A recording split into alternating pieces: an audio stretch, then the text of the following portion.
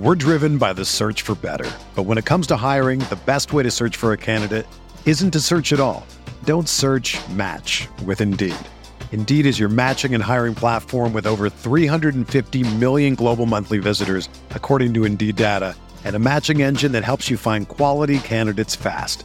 Ditch the busy work. Use Indeed for scheduling, screening, and messaging so you can connect with candidates faster.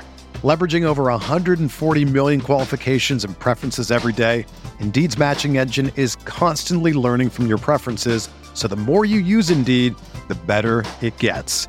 Join more than 3.5 million businesses worldwide that use Indeed to hire great talent fast. And listeners of this show will get a $75 sponsored job credit to get your jobs more visibility at Indeed.com/Blue Wire. Just go to Indeed.com/Blue Wire right now and support our show by saying that you heard about Indeed on this podcast. That's Indeed.com/Blue Wire. Terms and conditions apply. Need to hire? You need Indeed. This podcast episode is brought to you by Coors Light. These days, everything is go, go, go. It's nonstop hustle all the time. Work, friends, family, expect you to be on 24/7.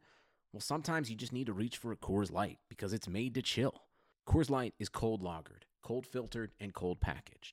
It's as crisp and refreshing as the Colorado Rockies. It is literally made to chill. Coors Light is the one I choose when I need to unwind. So when you want to hit reset, reach for the beer that's made to chill. Get Coors Light in the new look delivered straight to your door with Drizzly or Instacart. Celebrate responsibly. Coors Brewing Company, Golden, Colorado. Support for this podcast comes from U.S. Bank. U.S. Bank wants to know how you reward yourself because they have cards that make every day more rewarding. Are you a points hoarder, cashback guru, low intro APR lover? With U.S. Bank, it's up to you because they have the cards to fit your lifestyle. So earn more whether you're shopping at a gas station or grocery store, even while planning a staycation. Learn more at usbank.com/creditcard. U.S. Bank credit cards are issued by U.S. Bank National Association ND. Some restrictions may apply. Member FDIC. It's Sam Adams. We're constantly improving who we are, what we do, and how we brew. We may craft over 60 styles of beer, but it's Boston Lager that has captured the heart of America since 1984. With its deep amber color, caramel notes, and signature hop character, what better to have in your pint glass? Sam Adams Boston Lager. Pursue better. Boston Beer Company, Boston, Mass. Save responsibly. Geico presents sharing versus oversharing. Today, Bridget Griffin shared a video of her daily yoga routine, 2 self-help articles, and her new blog called Build Your Inner Bridge with Bridge. Girl, your sharing has turned into oversharing. No worries, Bridge. Geico has some info worth sharing with your 7 blog followers, like how you could save money on your car insurance, update your policy, and report a claim just by visiting geico.com. How's that for building your inner bridge? Bridge? Geico. 15 minutes could save you 15% or more on car insurance.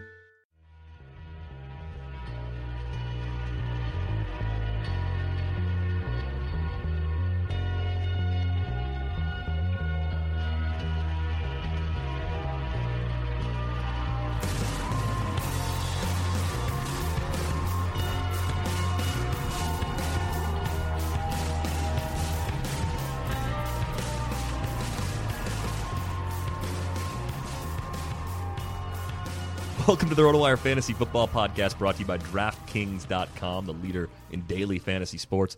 Use the promo code RotoWire when you make your deposit for a free contest entry. Today, it's Friday, September 18th. Happy birthday to my lovely wife, who will never listen to this podcast, even though I wish her a happy birthday on it anyway. Derek Van Riper here with Mario Puig. Going to recap the Thursday game, check in on some key injuries, get ready for the Week 2 DraftKings Millie Maker. That is my life this time of year. Like my life revolves not around my wife, who of course is still not listening to this podcast, but it revolves around the Millionaire Maker. Yeah, and it's all about, the defense, the flex. I'm more focused on that than my own mother's birthday recently. It was 3 days ago. You still haven't got the gift taken care of yet? Yeah, I'll go call her after this, I guess. Yeah. 3 days later. No, I called her, but... Happy belated birthday, Mom. I was busy setting my lineups the last 3 days. Yeah. Back to what's important, though. Algorithm stuff. This podcast is now available for subscription on iTunes and Stitcher. It's been there for quite some time. If you're listening to us on one of those platforms, any platform where you could leave us a nice review, we really appreciate that if you do it. We will actually wish your mother a happy birthday if you leave us a nice review. Just make sure you let us know you did it. And give us we the phone only number. say happy birthday through Twitter, so sign up your mom's account. Please. Right. The Twitter handle would be preferred. I really don't want to have to make a lot of calls, like tens of thousands of happy birthday calls to anonymous mothers. Would probably get me in trouble. My burner can't do it, so it's a non-starter here. Fair enough. Let's look at that Thursday night game. Broncos 31-24 winners over the Chiefs. Broncos scoring twice in the span of 9 seconds late in the game. That's just how it works. TD and then run play fumble return for TD. Peyton Manning 26-45, 256 yards, a robust 5.7 yards per attempt. 3 TDs, 1 pick, 3 sacks. Looks like a wounded animal in the pocket, but led the Broncos to that game-tying drive. And do you ever really want to bet against Peyton Manning? I mean, even if he's not a top 5 or top 7 QB anymore, he's still going to be better than your other like 12 to 15 range options most week. Like, don't you feel better about Peyton Manning, even in his current state, than say Eli Manning? No, actually, I don't know. I'm having trouble looking at the recent data, the recent film, and having the proper perspective on it because, like, pretty much everybody who saw not only week 1 but last night still, like, he just looks awful to me. Like, something's even wrong. Like, his legs don't look right. Yeah, I have no idea what it is. Like, he still sees the field well, obviously, but it's like even his good throws yesterday, there were a bunch of them where it was like, wow, great read, perfect timing, and the ball still just like crawls through the air, and Demaryius Thomas high points it with 3 guys right next to him. Is like, that can't be sustainable, right? Or he reaches back to like pull it away from a defender. I mean, we saw that from Emmanuel Sanders too. It just seemed like those guys made him look good yesterday. And they're going to be, that's the thing. As long as they are healthy, I feel like his floor is quite a bit higher. If he loses one of those guys, they don't have a third receiver right now who you feel good about stepping up. And they're a team that, at first when Julius Thomas left for Jacksonville, I thought, well, they could just plug in some other veteran tight end and it'll be fine. I don't think it's going to be fine. I don't think leaning on Owen Daniels or Virgil Green is something the Broncos really want to do. Right, and to be fair to Peyton, most matchups will be at least a little easier than playing at Arrowhead against that defense. But yeah, I don't know. He's obviously a football genius, but he's going to have to make his like best reads, best anticipations ever in his career to stay afloat, even because the tools just don't seem to be there at all. Awful here also is the Broncos running game. C.J. Anderson dealing with turf toe, 12 carries, 27 yards. Ronnie Hillman, 9 carries, 34 yards. I mean, if they can't run the ball effectively, it just puts even more pressure on Manning. It increases the volume. Though the X factor here is that Broncos defense. I mean, the Broncos defense through the first 2 games looks potentially elite. I mean, they sacked Alex Smith 4 times. They picked him off twice in just 25 attempts.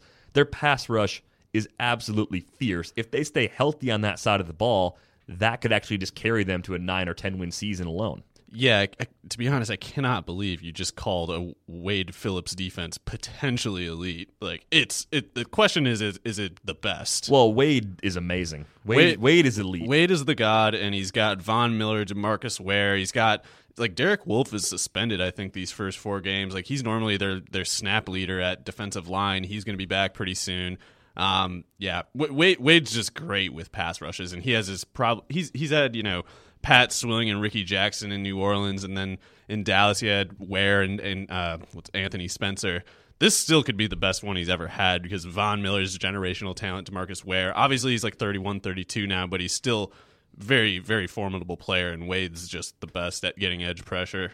Amazingly, among many things, Wade Phillips' father's name was Bum Phillips. I like that. That was a birth name? That's the listed name on the Google. I like Wade Phillips so much that I would stoop to the level of an American adjunct lager just to have a beer with him. Like, I would drink a watered-down, lousy, mass-produced American beer if I could drink that beer with Wade Phillips. I love Wade. He had a tweet like a year or 2 ago where he said he tried to say the word, or maybe he did this deliberately, I don't know, but he said commentators, and he spelled it out as in like a not unusual tater, like a commentator. Commentator, like TATER space in between common and tater. Anyway, I guess the reason they called him Bum Phillips is because his first name is Oail, O-A-I-L. Yeah. Well, Wade Phillips on Twitter is @sonofbum if you're looking to find him, and it's verified. It's definitely Wade Phillips. That's it. His most recent tweet came on September 13th. Proud of Ordi, _. They really stepped up. I guess that's an M dash for the, he's using M dashes, but not proofreading his own tweets. That's a good tweet, though. I love Wade Phillips. NFL M dash, exciting games dash, high or low scoring. I'm on board, but yeah, the Wade defense will remain elite there. But I'm kind of a Peyton hater at this point, or at least hating his slow feet and stupid shoulder or whatever it is that's causing a problem. I'm very grateful that I have no shares. One other Wade Phillips tweet that I have to pass along. This one dated from September 7th.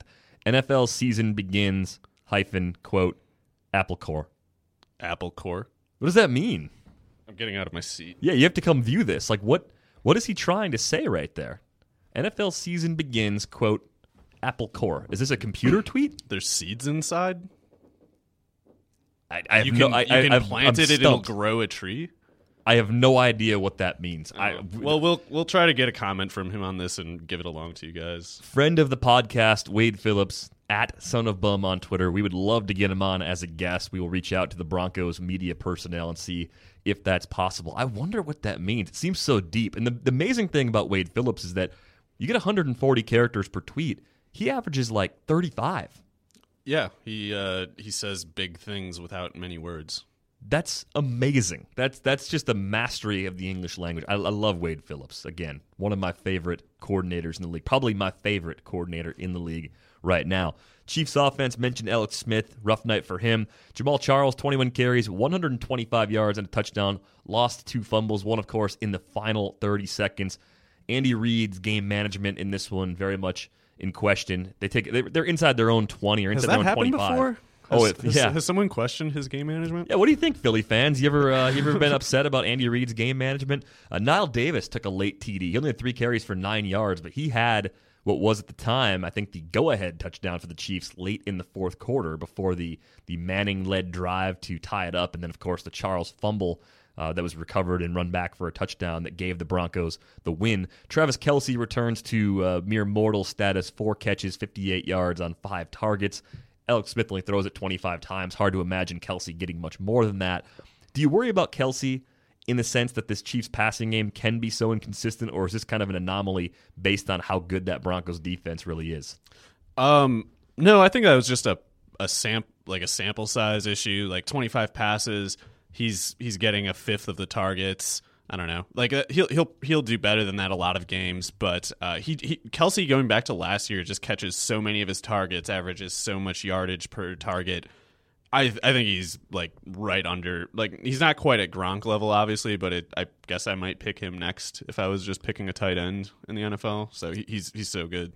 Yeah, I think in terms of like building a team and picking a tight end, that's where he'd be. And then I think in fantasy, it's still Kelce versus Graham for me. I think that's a legitimate debate depending on usage. I think that's the issue. Both the Chiefs and the Seahawks are teams that probably won't have extreme volume each and every week. Let's get to some injury items that we're keeping an eye on. Chris Ivory, who helped make us money last week, hurt his groin during practice, and it's possible he'll actually miss this game Monday against the Colts. This seems like it's gotten a little worse. Like when I first read about the injury on Thursday, I thought, okay, well, Chris Ivory got an extra day with the Monday night game. Seems to be in legitimate jeopardy of possibly missing that. Kind of wipes him off the slate as a possible bargain option on DraftKings. We'll see if we get more information on Saturday regarding his likely availability. Is there someone else you would like in that Jets backfield if Ivory is in fact ruled out? Well, I guess Bilal Powell will be next in line if Ivory must sit, because he's like their third down back anyway. He had 12 carries last week, I want to say. So Chan Gailey apparently likes him a decent amount. They made Zach Stacy a healthy scratch, so let's not talk about Zach Stacy. But anyway, yeah, so Powell can catch the ball. He's like totally adequate in most areas. He's obviously not explosive. He's not big. He's not overpowering. But he's one of those guys who, there have been worse players than him who have made put up relevant stats at running back just because of the replaceability of the position. So if Ivory's out, Powell's like way up on my list, especially in PPR scoring. And I'm thinking about the work Carlos Williams did against the Colts in week 1, not so much LaShawn McCoy, who was bottled up pretty effectively, but I think you can run a bit on that Colts defense. And if you look at Bilal Powell, $3,000 on DraftKings, could he be this week's Benny Cunningham? Well, we don't know. It's a little.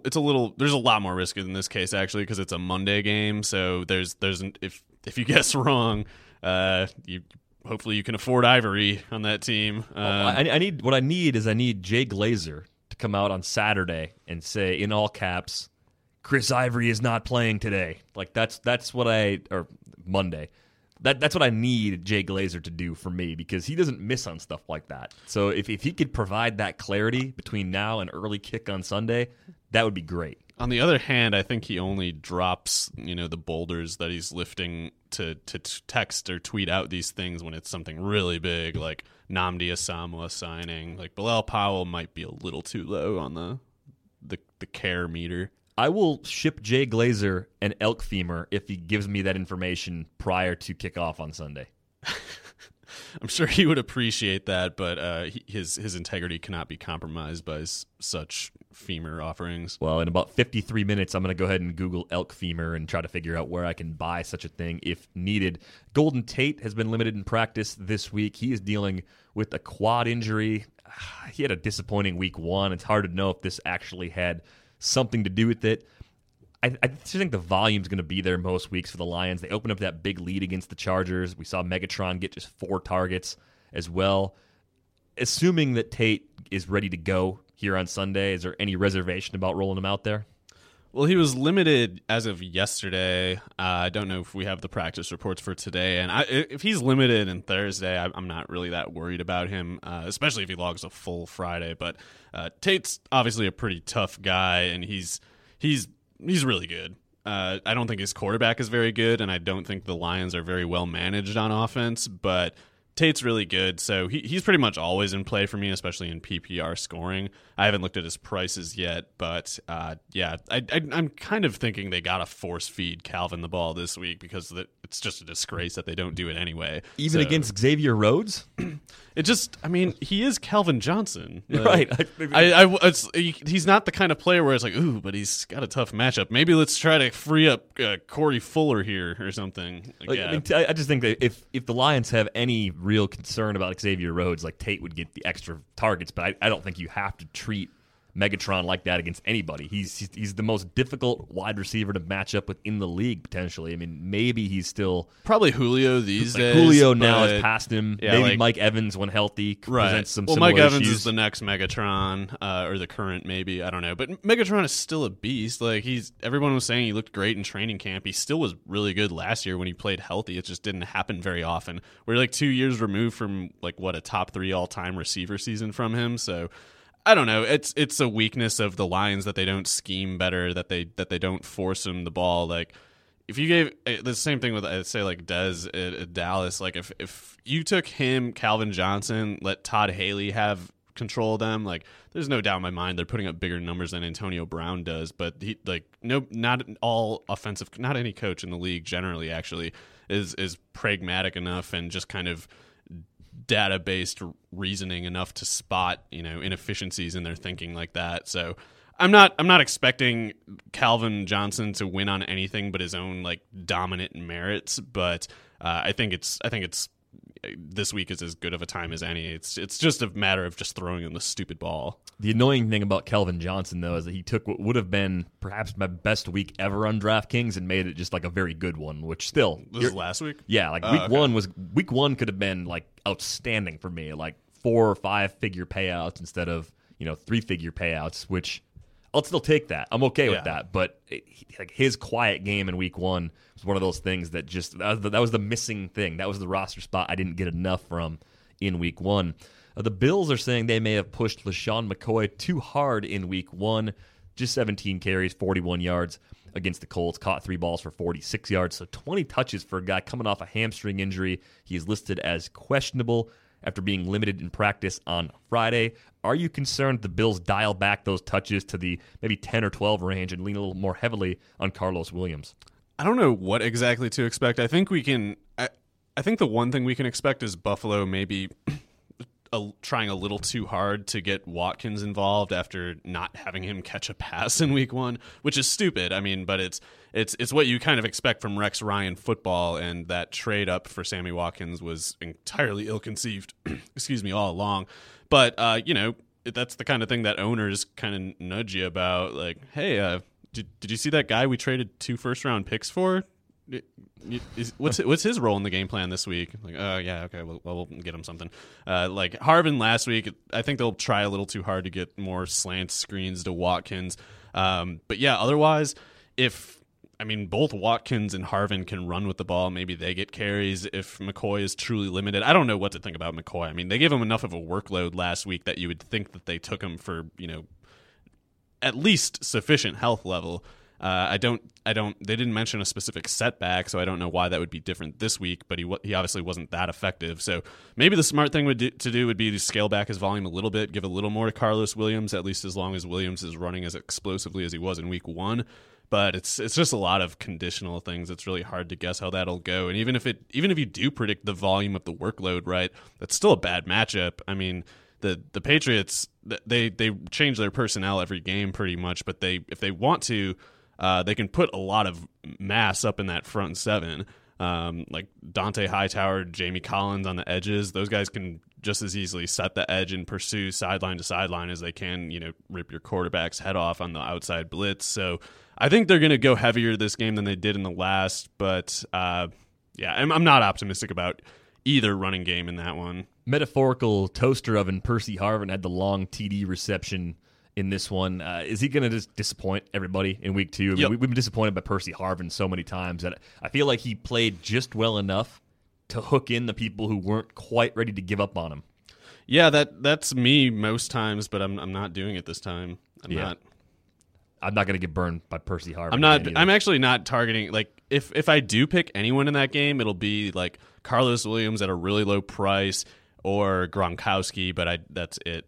Yeah, I'm with you on Carlos Williams. I'm kind of intrigued at his price. He's $3,300. Could be a nice flex option for you. If we hear, it's not some good news on McCoy Sunday morning, that's the kind of thing that can move the needle, as they say. Yes, as they say, move the needle, impact the meter, perhaps, depending on which column you're reading. Change the air pressure. Right. The original barometer. From a current build to a former one, CJ Spiller in we'll see mode as far as whether or not he's going to play. This according to Saints coach Sean Payton. Spiller, of course, returning from a knee surgery, arthroscopic knee surgery. It seems like he's still kind of working his way back into game shape. So even if he were to play, I don't know how many touches he'll actually get. And this is a game that you look at, Saints I think are favored by 10. You'd expect it to get out of hand. If Spiller doesn't go, and he was limited to practice on Thursday, we'll see if we get a report from Friday here in the next little while. If he's able to go in any capacity, I'm not optimistic. And if he doesn't play, I think Kyrie Robinson is sort of interesting as one of those other like backup running backs who should get touches. Yeah, I might have just lost all my interest in Carlos Williams because I just looked and Kyrie is 3,000. He got like 7 targets last week in the receiving game. That's crazy. Like, maybe you guys should have gotten another pass catcher if the entire replacement plan for Jimmy Graham was, running backs. Just throw it to Brandon Cooks. Yeah. So that doesn't seem like it'll be something that happens twice, but another thing that won't happen twice is Robinson averaging 2.4 yards per carry. So against that Tampa defense, which doesn't look good, the team is so bad. I think I'm going to guess anyway, Spiller's going to sit out. Even if he does play, I don't think they have much reason to use him.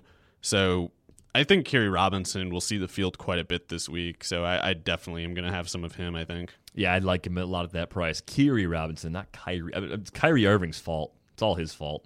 Yeah, and I'm intolerant of learning things. So I've probably been taught this before. That's a solid stance. Jordan Reed, taking part in individual drills during Friday's practice. He popped up on the injury report this week with a quadriceps injury. We'll see if that impacts him at all on Sunday. Seems like it's not a big deal, but it's just par for the course for Reed, who has really good physical tools, and with Deshaun Jackson down for a few weeks, seemingly is in position to see like 8 to 10 targets each and every week. Yeah, that's really frustrating that he's hurt again. Hopefully it really is minor because he had 11 targets last week, and with Deshaun Jackson out, that's a number that could happen twice in a row. And we know from his past performances that if he gets targets, he's likely to do something with them.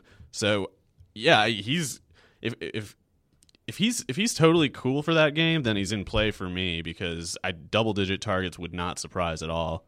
Let's talk Rams here. Todd Gurley update for you. He would have been a full participant if the Rams had practiced on Thursday, which is kind of like me saying I would have flown if I were a bird yesterday. But which is true. I mean, I would have. I would have flown because that's what birds do. Once the Friday injury report comes out, we'll have more clarity. I don't want to use Gurley in week 2 because I thought it would take at least week 4 or week 5 before he'd be ready to go. The Rams should have Benny Cunningham available as per usual. I mean, he's healthy coming out of last week, and Trey Mason's also likely to be able to play too. So I think Gurley's return is exciting for those who have him in a season-long setting, but I can't trust him in week 2 if he is in fact active and somehow a part of that game plan. I guess I could be missing something, but he's not in play at all for me because they don't need him. They're playing a stupid Washington team that isn't very good. They have reason to have optimism in their offense in general after Nick Foles did well against the Seahawks. Not that I believe that performance really, but Washington's secondary is still quite bad. Anyway, Trey Mason's ready to go and Benny Cunningham is obviously ready to go. There's no need to bring Gurley in. Those two are good running backs. Or at least they are adequate for the reasonable goals of most offenses. Obviously there's a lot of running backs and they're not unique and they're not valuable really, but Trey Mason, Cunningham, totally good. There's no reason to play Gurley. A new injury has popped up for Alshon Jeffrey. Previously dealt with a calf injury. Fully practiced Wednesday and Thursday, but then was held out of practice Friday due to a hamstring injury. According to John Fox, Jeffrey is day-to-day and questionable for Sunday's game against the Cardinals. They're describing the injury as tightness, so probably just the Bears being extra careful, but enough for me to stay away from Jeffrey in the daily space. I think in season long, you still probably have to roll him out there as long as he's active. Man, if that gets reported on Sunday that he's in for sure, I think I might go with him a little bit anyway, just because low ownership maybe. Well, not just that, but I like the matchup for him. I think he's a really good player and he's getting a lot of targets. The Cardinals might throw more than usual, which I think will equate to more point probability than if they had been let's get Andre Ellington some carries. I hope they're not dumb enough to just run Chris Johnson into a wall over and over. I hope they see why it's better to throw to Fitz and John Brown and even Michael Floyd than it is giving it to Chris Johnson. Not that it'd be stupid to assume they'll do that. But anyway, he's just not that expensive relative to his prominence in the offense. He's going to get so many targets if he's on the field. But yeah, this to me just at a glance looks like John Fox doing his best to proverbially point his shotgun at people on his lawn. I don't know. Nice. I like it. Fantasy football just got a whole lot more interesting. Week 2, DraftKings will be hosting the biggest fantasy football contest ever, giving out over $10 million in prizes. Go to DraftKings.com now and enter the promo code ROTOWIRE to play for free for your shot at $1 million in cash prizes. That's promo code ROTOWIRE for free entry now with your first deposit at DraftKings.com. This isn't fantasy as usual. This is DraftKings. Welcome to the big time. Going to start building our Week 2 lineups here, looking at each position, looking at each matchup, and kind of breaking it down. Let's start at quarterback. It's where things often begin. Aaron Rodgers, home on Sunday night against Seattle, $8,300. He is the most expensive quarterback on the board on DraftKings. I have to ask you this, though. After seeing the Seahawks defense get picked apart by Nick Foles with basically no receiving core in Week 1, does the absence of Cam Chancellor give you some confidence in Rodgers in that matchup against the Seahawks? I don't know how stupid this is of me, but I am drunk on Rodgers' optimism this week. I think he's my top play pretty easily. Normally I might have kind of gravitated toward a Tony Romo at 7,100 going against the Eagles, who still have a bad secondary. But Dez being out, that definitely moves me off a bit. Brady, he's not at home. He's going against Rex Ryan. Don't really care. I guess Drew Brees is the most comparable play for me, but I don't think he's very good anymore, and the team around him as far as pass catchers is not good. There's no obvious touchdown scorer in that receiver rotation. Like Brandon Cooks might be their best chance at scoring a touchdown, and he's like 5'9" and like 7/8 or something. I don't know. I don't think Breeze is that great of like a ceiling play relative to his price. But I mean, I guess there's not much of a spectrum here. 8,300 at Rodgers is the most. Down to Bradford, it's like 6,900. That's 1,400 from like 1 to 15, 16, something like that.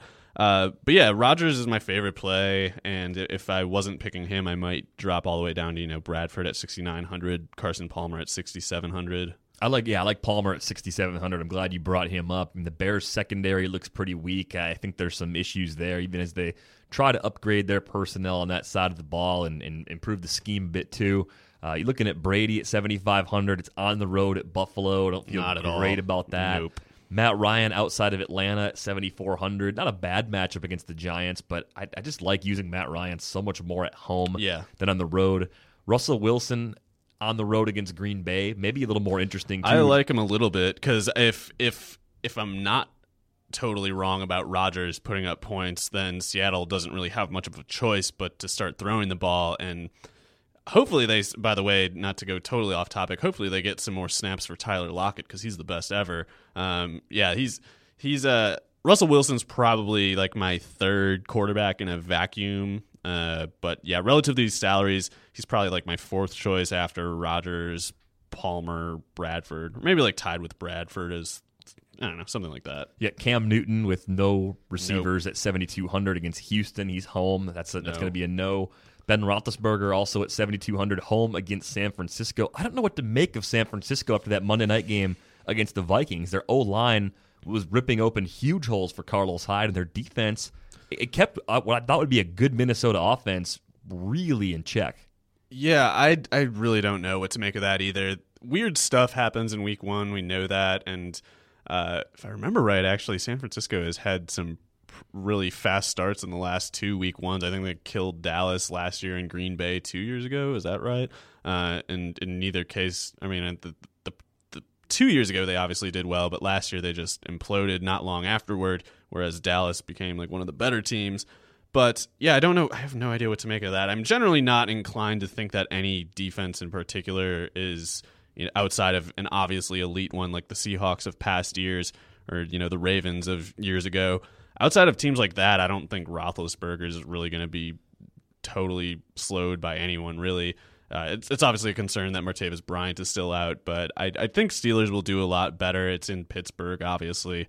I'm not super high on most 49ers, and I think that Carlos Hyde's huge week one and the people that will consequently flock to him, I think the ownership surge is enough to move me off him until he proves it a bit more, but that's just me. Price is really low. It's like 5,100, I think. I mean, it's insane. Well, I'll get like a little exposure to him then, but I mean, there's a lot of cheap running backs. I mean, not to hopefully totally go off the rails of the subject here, but I mean, Mark Ingram at 59, I much prefer that going against Tampa Bay, especially if CJ Spiller is out like we think he'll be.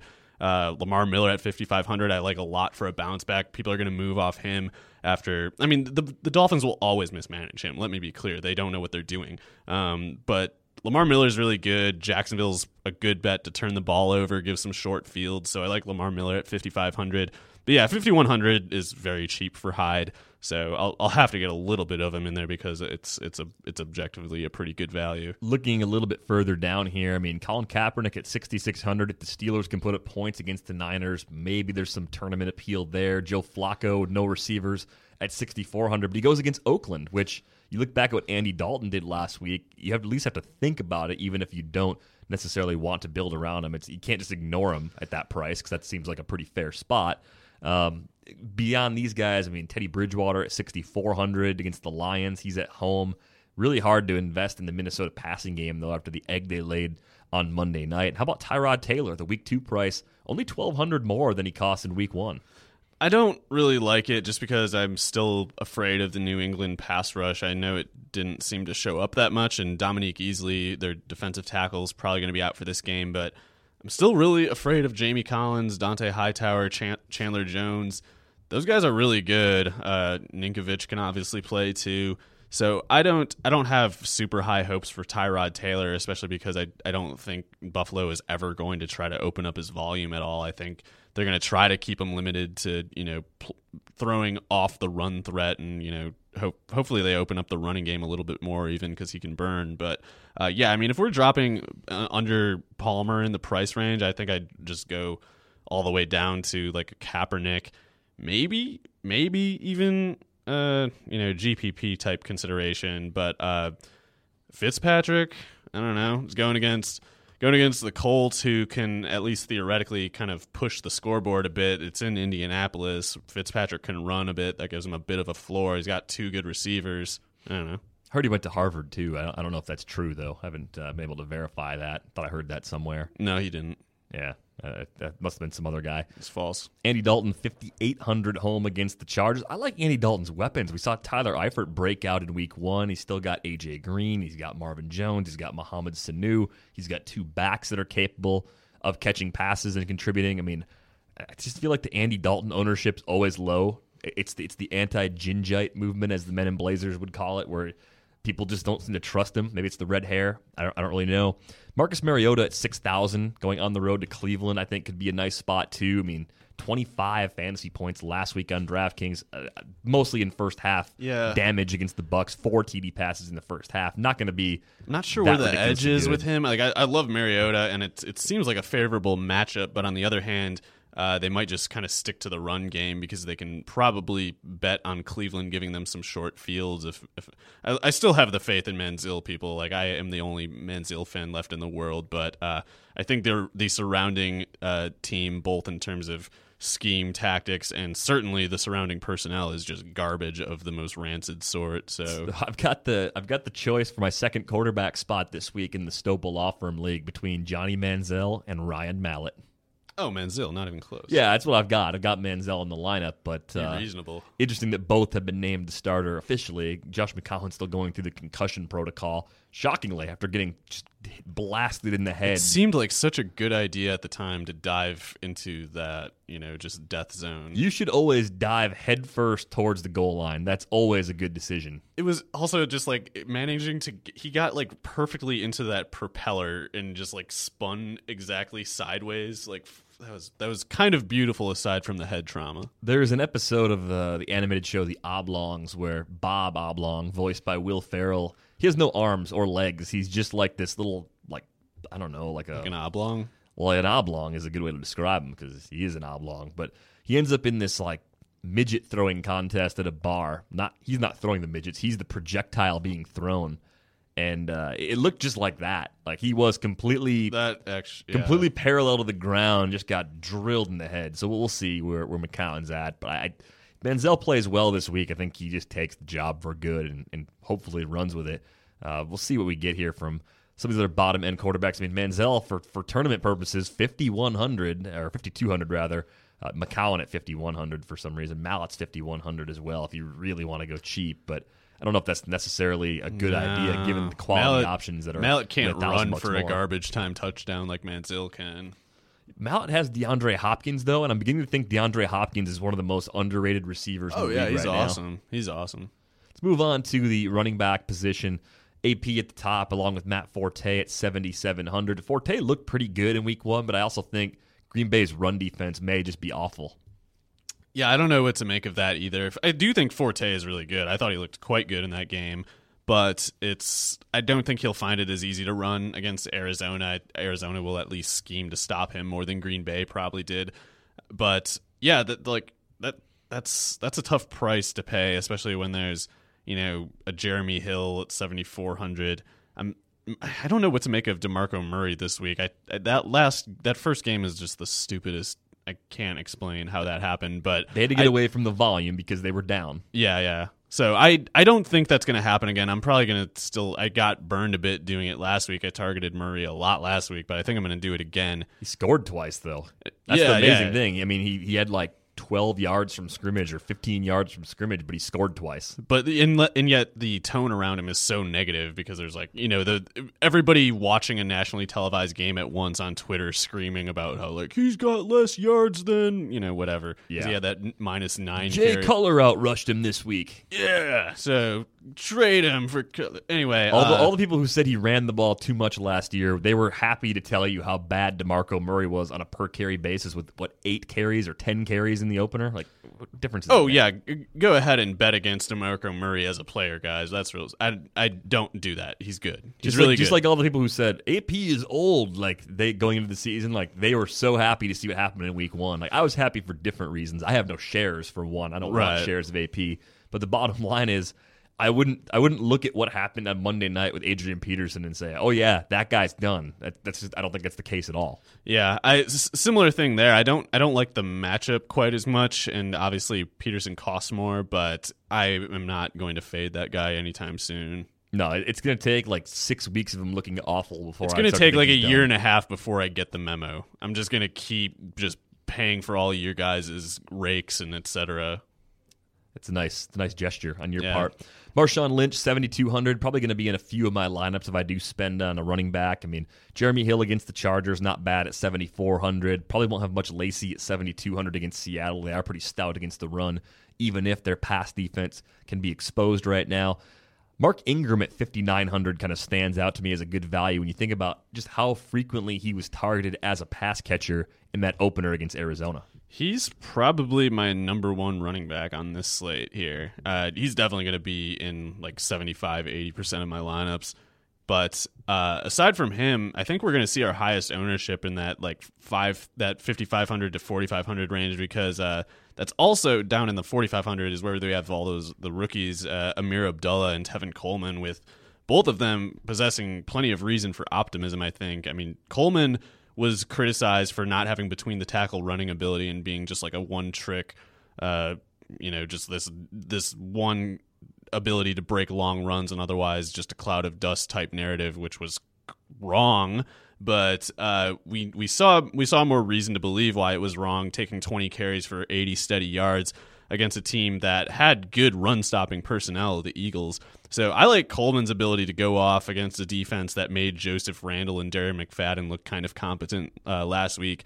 Really love Coleman as a prospect, as I say too many times. But yeah, Amir Abdullah, he's probably the lower of the two for me, but I like him a lot too. It's just I don't have nearly as much faith in Detroit's offensive scheming and personnel management to not do something stupid, because that's what they do. We mentioned it before, but I'll mention it again in case you put your headphones down to go get coffee or something and just left the pod running, which we appreciate because it still counts as listenership.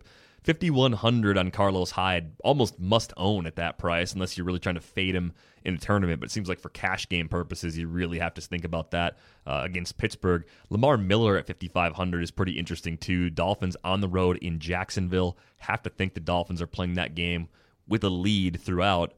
But at the same time, how can Joe Philbin screw this up for you? The same way he always has and will probably try to again on Sunday. I don't know. It's just Lamar Miller's a guy who is probably in the top 5, top 10 percentile in terms of an aggregated measure of size and athleticism. Like he was listed at like 224 or something on NFL.com, and he's, in terms of running style, he's probably most comparable to like Felix Jones or something, just a way better version of it. But he's really good, and he can catch the ball. He's probably like their biggest running back. He's their fastest running back. I have no idea why they don't feed him, but the point is, I think he's going to get some short fields because Bortles still looks horrible, and I think the Dolphins' pass defense, or not the Dolphins' pass defense necessarily, but at least the pass rush, I think, can make life a little harder for Bortles, and he tends to struggle no matter what the circumstances. So if there's a short field, I like Miller's chances of getting that touchdown, the first one of the year, and if not the short field, I still like his chances most times of breaking a long one. But yeah, that's just, this is not to say like I consider him a safer pick than Hyde or even a better one. It's just that if you're playing enough volume where you get into the consideration of percentages of the players of your own, he's probably someone I'm going to want a decent amount of exposure to. Yeah, I like a lot of the cheap running backs this week though. Bishop Sankey at 4,500 going on the road to Cleveland. I feel like that's a nice price. You look a little further down. Maybe Shane Vereen catches a bunch of passes against the Falcons. He's 4,200. Always love Woodhead. Woodhead's the guy. I mean, like we should Woodhead. just have a separate Danny Woodhead podcast at this point. 22.2 points last week, only $4,000. The Chargers tried to come out today and say that Melvin Gordon's going to be more involved at the goal line.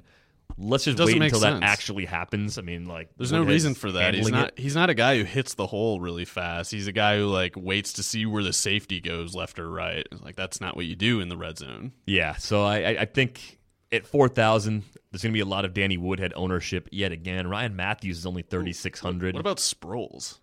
Yeah, do we have an opinion on Sproles? Here's the tricky thing about Sproles for me. As long as Murray and Matthews are both healthy, with that being a three-man situation, even though they can do different things, I worry about Sproles in situations where the Eagles stay close. I feel like when they're closer in games, his snap count and his targets might be a little bit lower, and I feel like Monday night's game against the Falcons was almost ideal in terms of the kind of situation where you want to use Sproles because defenses are going to drop back. You're going to want to get him the ball in space. He's going to get you 15, 20 yards at a time just by dumping it off into a screen situation. That's definitely all true. And even if I don't even know what I think of Sproles yet for this week, but if I do come to the conclusion that I want exposure to him, it would only be in tournament settings, even at 3,500, which is exceedingly cheap because the reasons you said. But as far as potential reasons for optimism, Nelson Aguilar didn't do anything in week 1, and neither did Zach Ertz, and they can't like keep giving Jordan Matthews like 18 targets or whatever he had in that one. So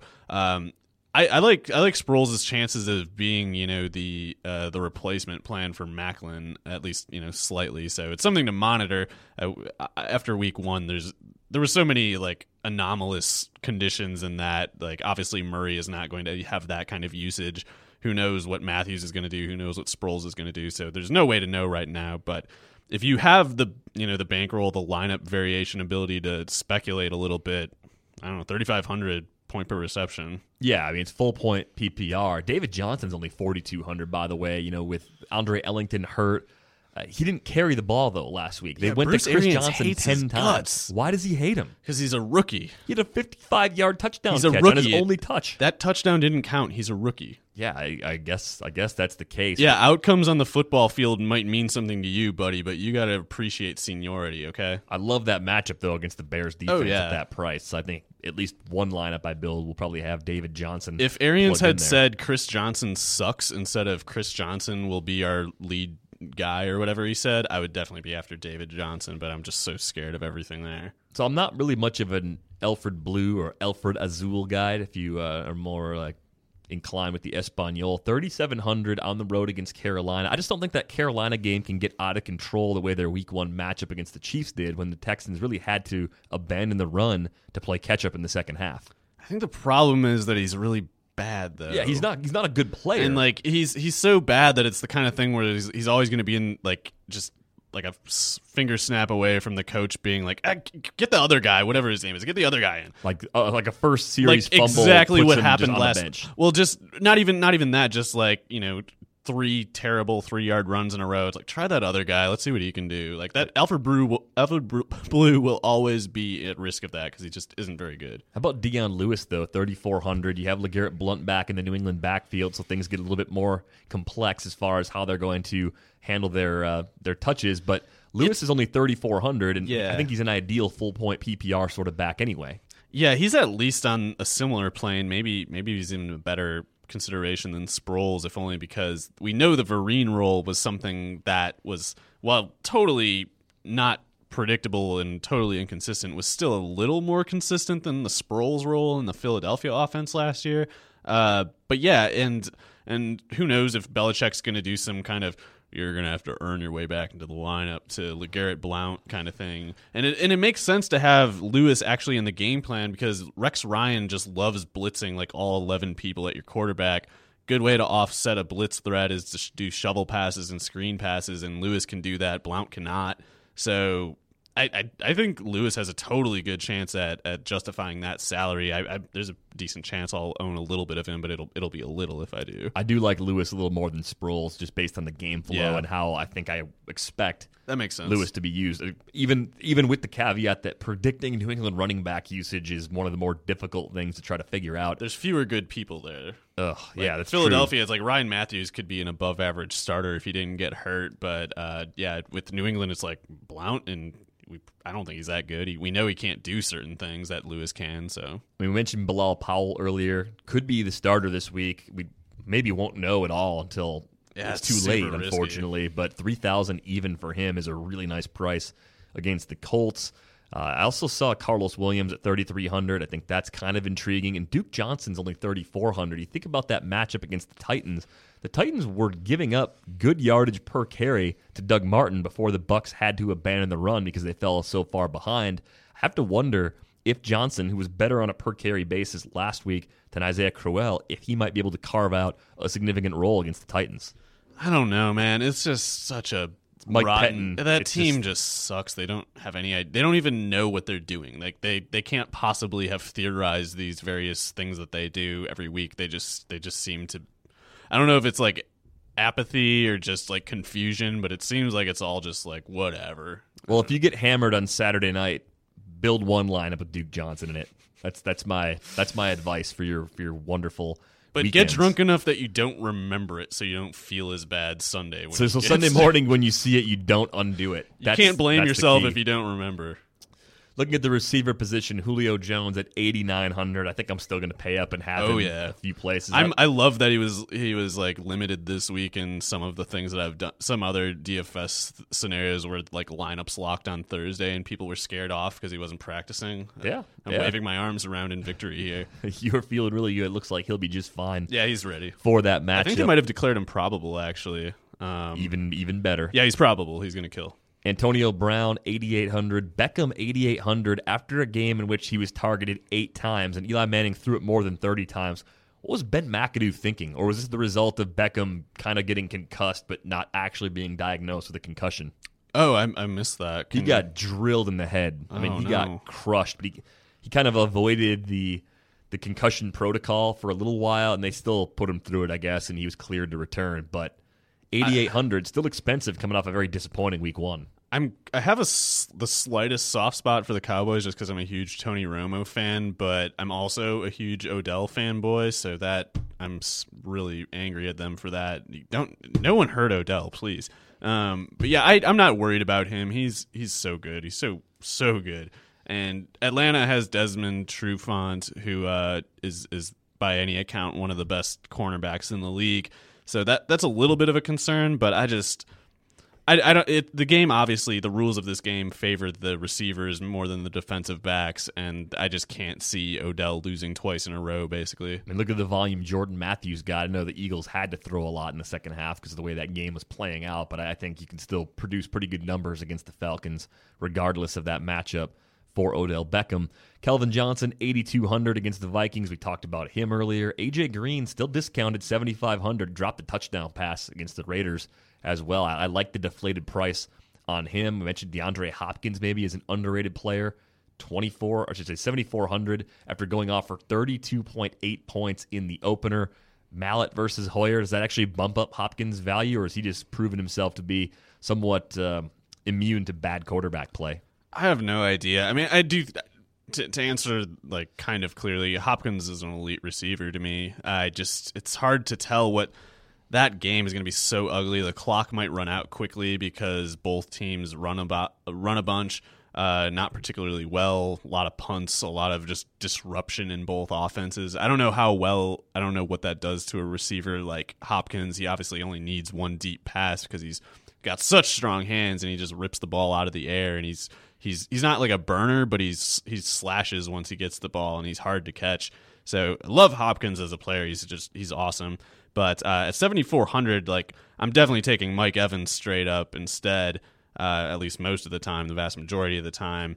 And a little bit lower in this list here, Jordan Matthews is always going to be a consideration for me if he's below like 8,000, because I'm pretty confident within a month he's going to be over 8,000 like every week, regardless of matchup, because he's the target volume, and he's good. The Chip Kelly #1 receiver role pays. We know this.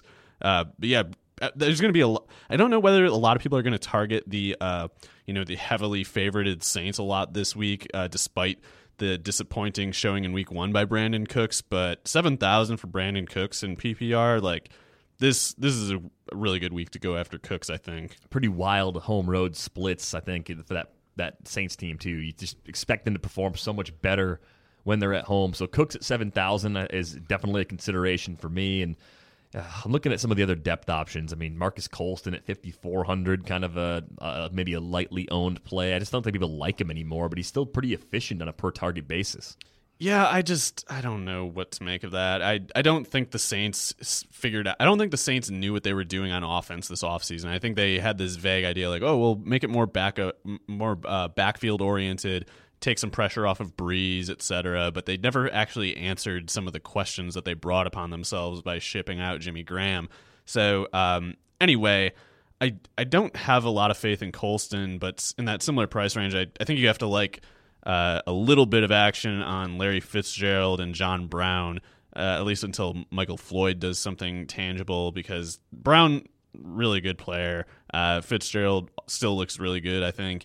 If Palmer's on the field, like, that passing game is functional. Like, we know that. And that secondary does not have the personnel to deal with those two. So, like both of them a little bit, I think they're totally reasonably priced. I don't know. I think it's one of those things where I might just kind of like split the action on them pretty 50-50 on whatever basis I get any Cardinals receivers. Yeah, it definitely makes sense. Now, you mentioned before you're pretty confident in Aaron Rodgers for this week. You got Randall Cobb at 7,400. And you got to drop down quite a bit to find his other pass catchers. 4,900 is the price for Devontae Adams, and 4,700 is the price for James Jones. How do you see those targets being distributed, and which of those Packers receivers, if any, are you investing in this week? Man, I don't know. It's hard, but I kind of like both Cobb and Adams as tournament types, because the scariest thing in the Seattle secondary is obviously Richard Sherman. Richard Sherman has tended to not do as well against small, fast receivers than he has against big receivers that he can hold and get away with holding.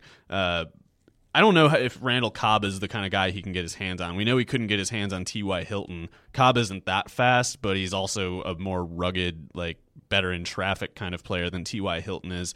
So yeah, I feel like there's room for both of them to do something, and all it takes for Adams to really meet value is catch like 4 passes for 56 yards and 1 back shoulder touchdown, curl route, which is super easy to that happens all the time in Green Bay. I think I've heard that happens there, but yeah, so those two.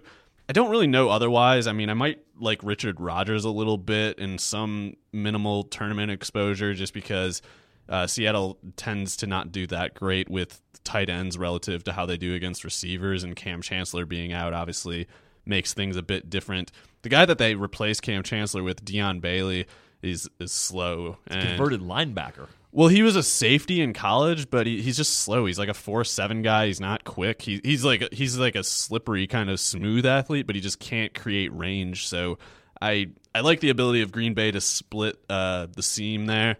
Maybe if Cobb's running from the slot all game, I like his chances of doing quite well for himself. How about Pierre Garçon at 5,000 even? Of course, Deshaun Jackson down, like you mentioned before. We were talking about Jordan Reed.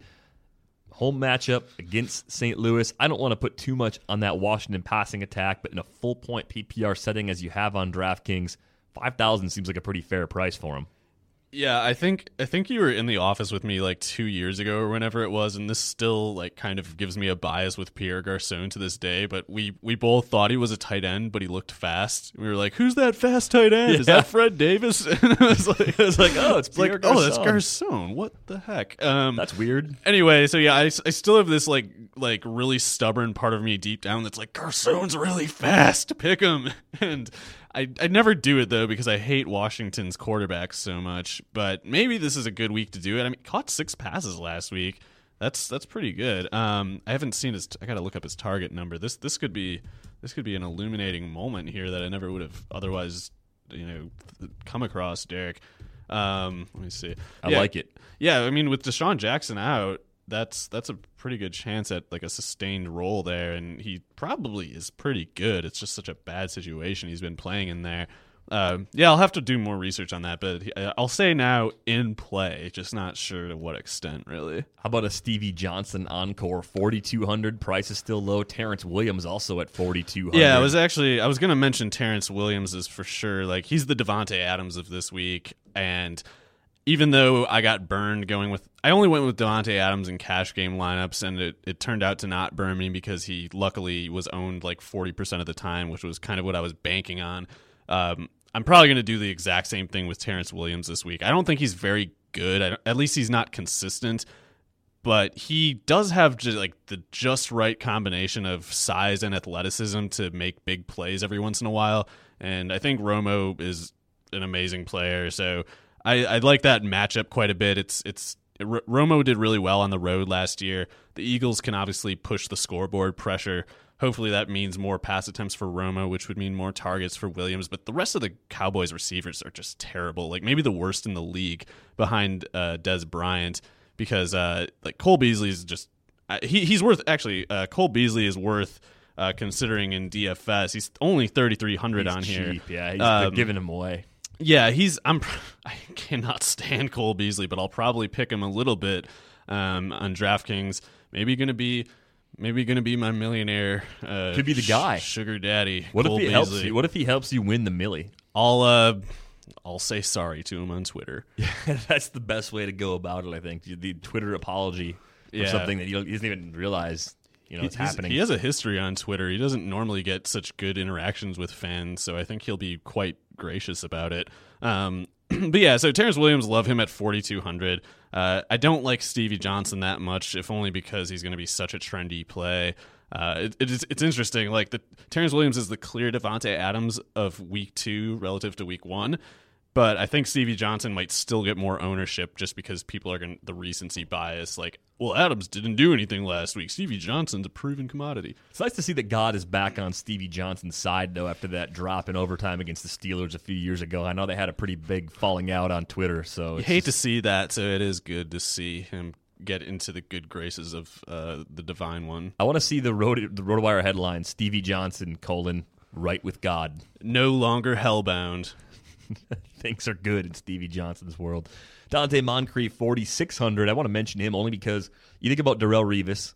How are the Jets going to match him up? Which receiver do they try to take away with Revis? If they somehow think that Andre Johnson is the guy that they need to put Revis on, I think that leaves Dante Moncrief and Philip Dorsett as very interesting plays this week. Yeah, I have no idea how the Jets are going to handle that. Todd Bowles generally strikes me as a smart coach who consistently has an edge because he's less dumb than other coaches. He's smarter than the other coaches. Yeah, so I don't know why he would fall for that bait of Andre Johnson. Dante Moncrief is better, and he's so much actually, I don't know even if Revis is on Moncrief at that price, I might still 4,600. I guess that's testing me a little bit. We've found a lot of quality options that are priced in here where it's tough to own Moncrief not knowing how they want to match up Revis. Yeah, that really is hard. I really like Moncrief as a prospect, though. I think he's going to have some huge NFL seasons. I think he can be peak Miles Austin type, who is really good. People don't remember it because it was kind of brief due to injury, but Miles Austin used to be really good, and they have very similar height, weight, speed dimensions. But yeah, if Revis is not on Moncrief, whoever owns him might look like a genius. I'm just not sure I'm smart enough to do that. Yeah, I think it's also a situation too where that Dorsett's not going to get Revis, and he's even cheaper. So if you really want to go kind of away from the pack, potentially 3,300 for Philip Dorsett could be worth your while. All it takes is just one big play, and he certainly has the speed. He had 2 catches for 45 last week. How many targets was it? Don't actually know. It's 4 or 5 I thought I saw previously when I looked into it. Brandon Coleman, 3,300. Saints, Bucks, no? I don't know. I just don't think he's very good. I thought that was just kind of a garbage touchdown last week, and I'm asking for consecutive weeks of garbage touchdowns might be a bit greedy. That might be a little bit too much. Let's move on over to the tight end position. Most weeks, I just pay up for Gronk. This week against Buffalo, I'm just not quite sure I want to go that route. What are you going to do with the tight end spot? Love Gronk. Normally, I normally just actually don't think about tight end. I normally just click Gronk, keep going. But this week, I think I'm not going to go after Eifert very much. I think Eifert is an all-pro type talent. Really like him. But I'm not sure how he'll do after a game of such, complete... he's on everyone's radar now. He was probably marginalized in the scheming of the Raiders last week. Won't be the case with San Diego. But we got, let's see... There's Reed, who we mentioned. If he's in, 3,700 is awfully cheap for a guy with probable double-digit targets. And the other one is Witten, 4,300. He's probably going to get a target increase. I can just too easily imagine him doing something like 9 catches for like 61 yards or something completely gross and ill-advised in efficiency terms, but just because Dallas's receivers are so bad, he might do something like that where Romo's just forced to give him these like 5-yard curl, just to get away from the pressure. But I'm probably going to get most of my action with Greg Olsen, I think. I love Greg Olsen. 4,900 against that defense that just got shredded by Travis Kelce in week 1. Right, and I'm hoping, like maybe people aren't as fickle as I cynically conclude that they are, but maybe people aren't going to pick him very much after a dud week 1 when he was a very, very trendy cash game target. So I think he has both cash and tournament appeal this week by a pretty good, I feel really good about him this week. Ebron at 3,300 is sort of an interesting tournament option, too. He's a little bit cheaper. I'm curious to see if he can do some work against that Minnesota defense. And maybe even Heath Miller at 3,500. I mean, think about that offense. Marcus Wheaton, Darius Hayward-Bay, for me, fall behind Miller. It's kind of Brown, Miller, and then the other receivers when you're trying to figure out how those targets are going to be distributed for the Steelers. Yeah, there's a bunch of good tight ends. I mean, like week 1, week 1 must have been like some kind of record in terms of tight end production. No,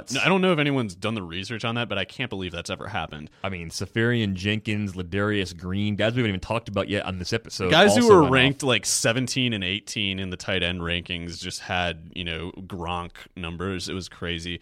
Even Witten had 2 touchdowns, and he never scores touchdowns.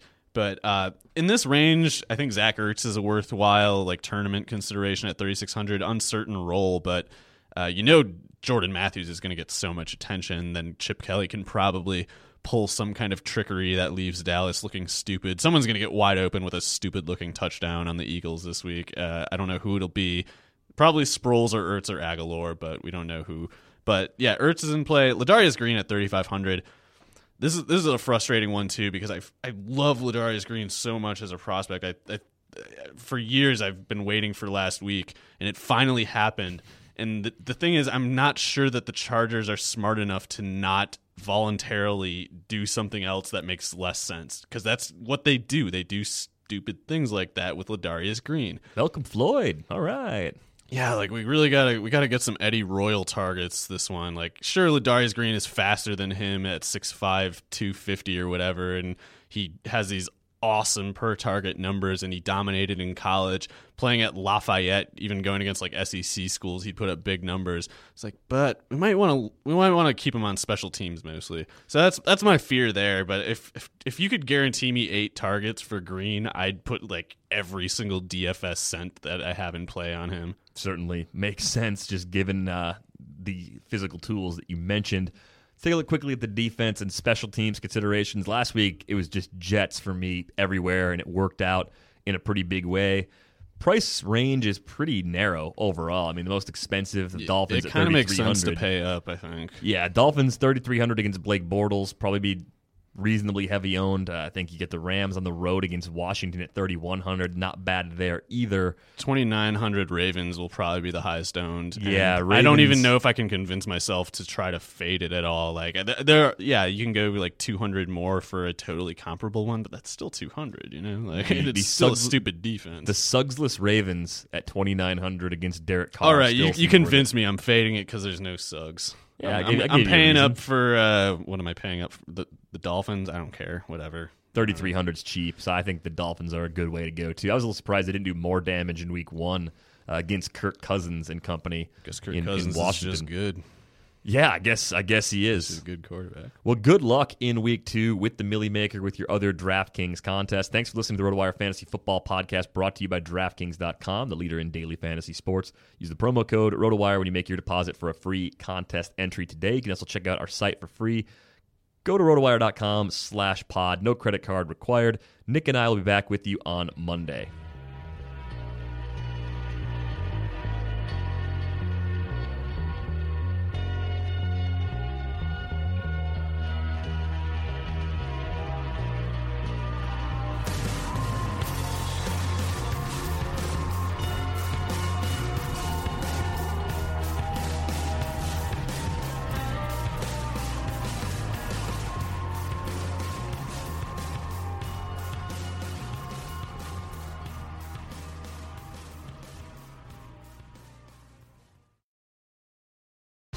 Whether you're a world-class athlete or a podcaster like me, we all understand the importance of mental and physical well-being and proper recovery for top-notch performance. That's why I'm excited that Unified Healing is sponsoring this podcast. Unified Healing is a new and super innovative global network of wellness centers powered by Energy Enhancement System, or EE System. If you haven't heard of the EE System, you'll want to listen up. This technology promotes wellness, deep relaxation, purification, and rejuvenation. At hundreds of locations across the globe, access to a center is easy and affordable. Interested in experiencing the EE System technology for yourself? Go to unifiedhealing.com/bluewire to learn more and find a center near you. That's unifydhealing.com/bluewire. No material or testimonials on the Unified Healing website are intended to be viewed as medical advice or a substitute for professional medical advice, diagnosis, or treatment. Always seek the advice of your physician or other qualified healthcare provider with any questions you may have regarding a medical condition or treatment and before undertaking a new healthcare regimen, including EE System.